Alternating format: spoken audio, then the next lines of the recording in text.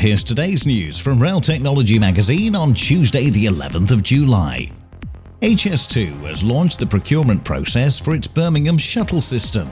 The process will see the design, build and 25-year maintenance contracts awarded in 2026. The shuttle system is due to run between Birmingham International Airport and the Curzon Street interchange once it's built.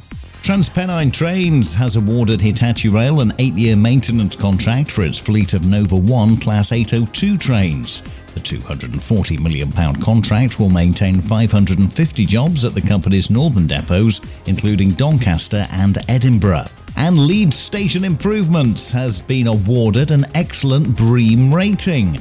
The internationally recognised sustainability assessment praised infrastructure improvements, including the construction of the Platform Zero at the station and the vision for saving 6 million tonnes of CO2e.